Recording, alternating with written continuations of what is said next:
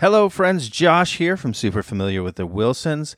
Film podcasts are all the rage, and so we here at the Wilsons are absolutely not opposed to jumping on any sort of bandwagon that we can jump upon. So welcome to this mini episode, Super Familiar with the Movies.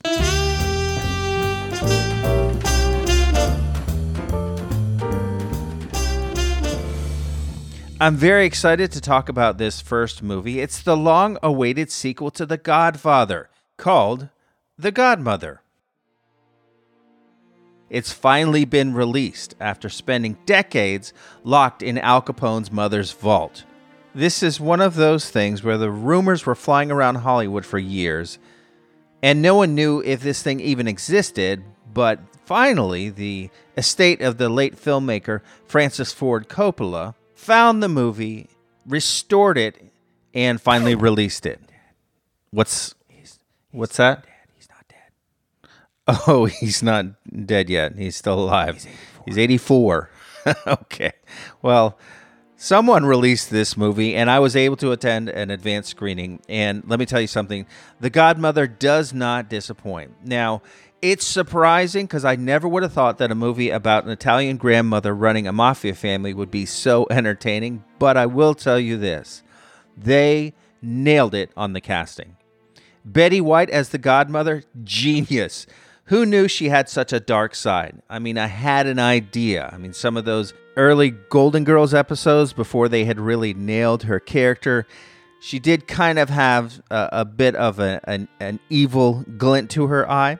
Betty White really brings it here, and the rest of the cast, amazing. I never thought I'd see the day when Snoop Dogg would play a hitman named Snuff Daddy, but here we are. And again, he delivers an absolutely knockout performance. The plot, well, it's pretty much the same as The Godfather. Why mess with a winning formula?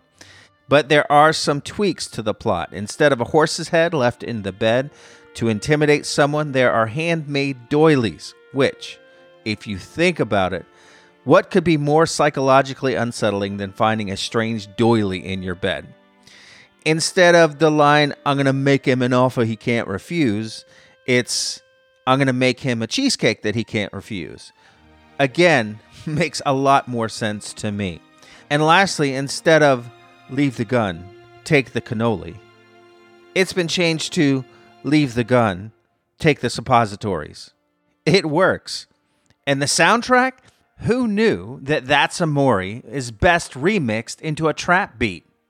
Bangin'.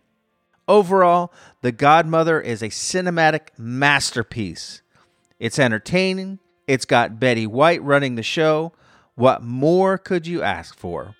And so I, Josh Wilson, give this a rating of 5 out of 5 suppositories. So, until next time, when you're at the movies, I'll be watching the movies,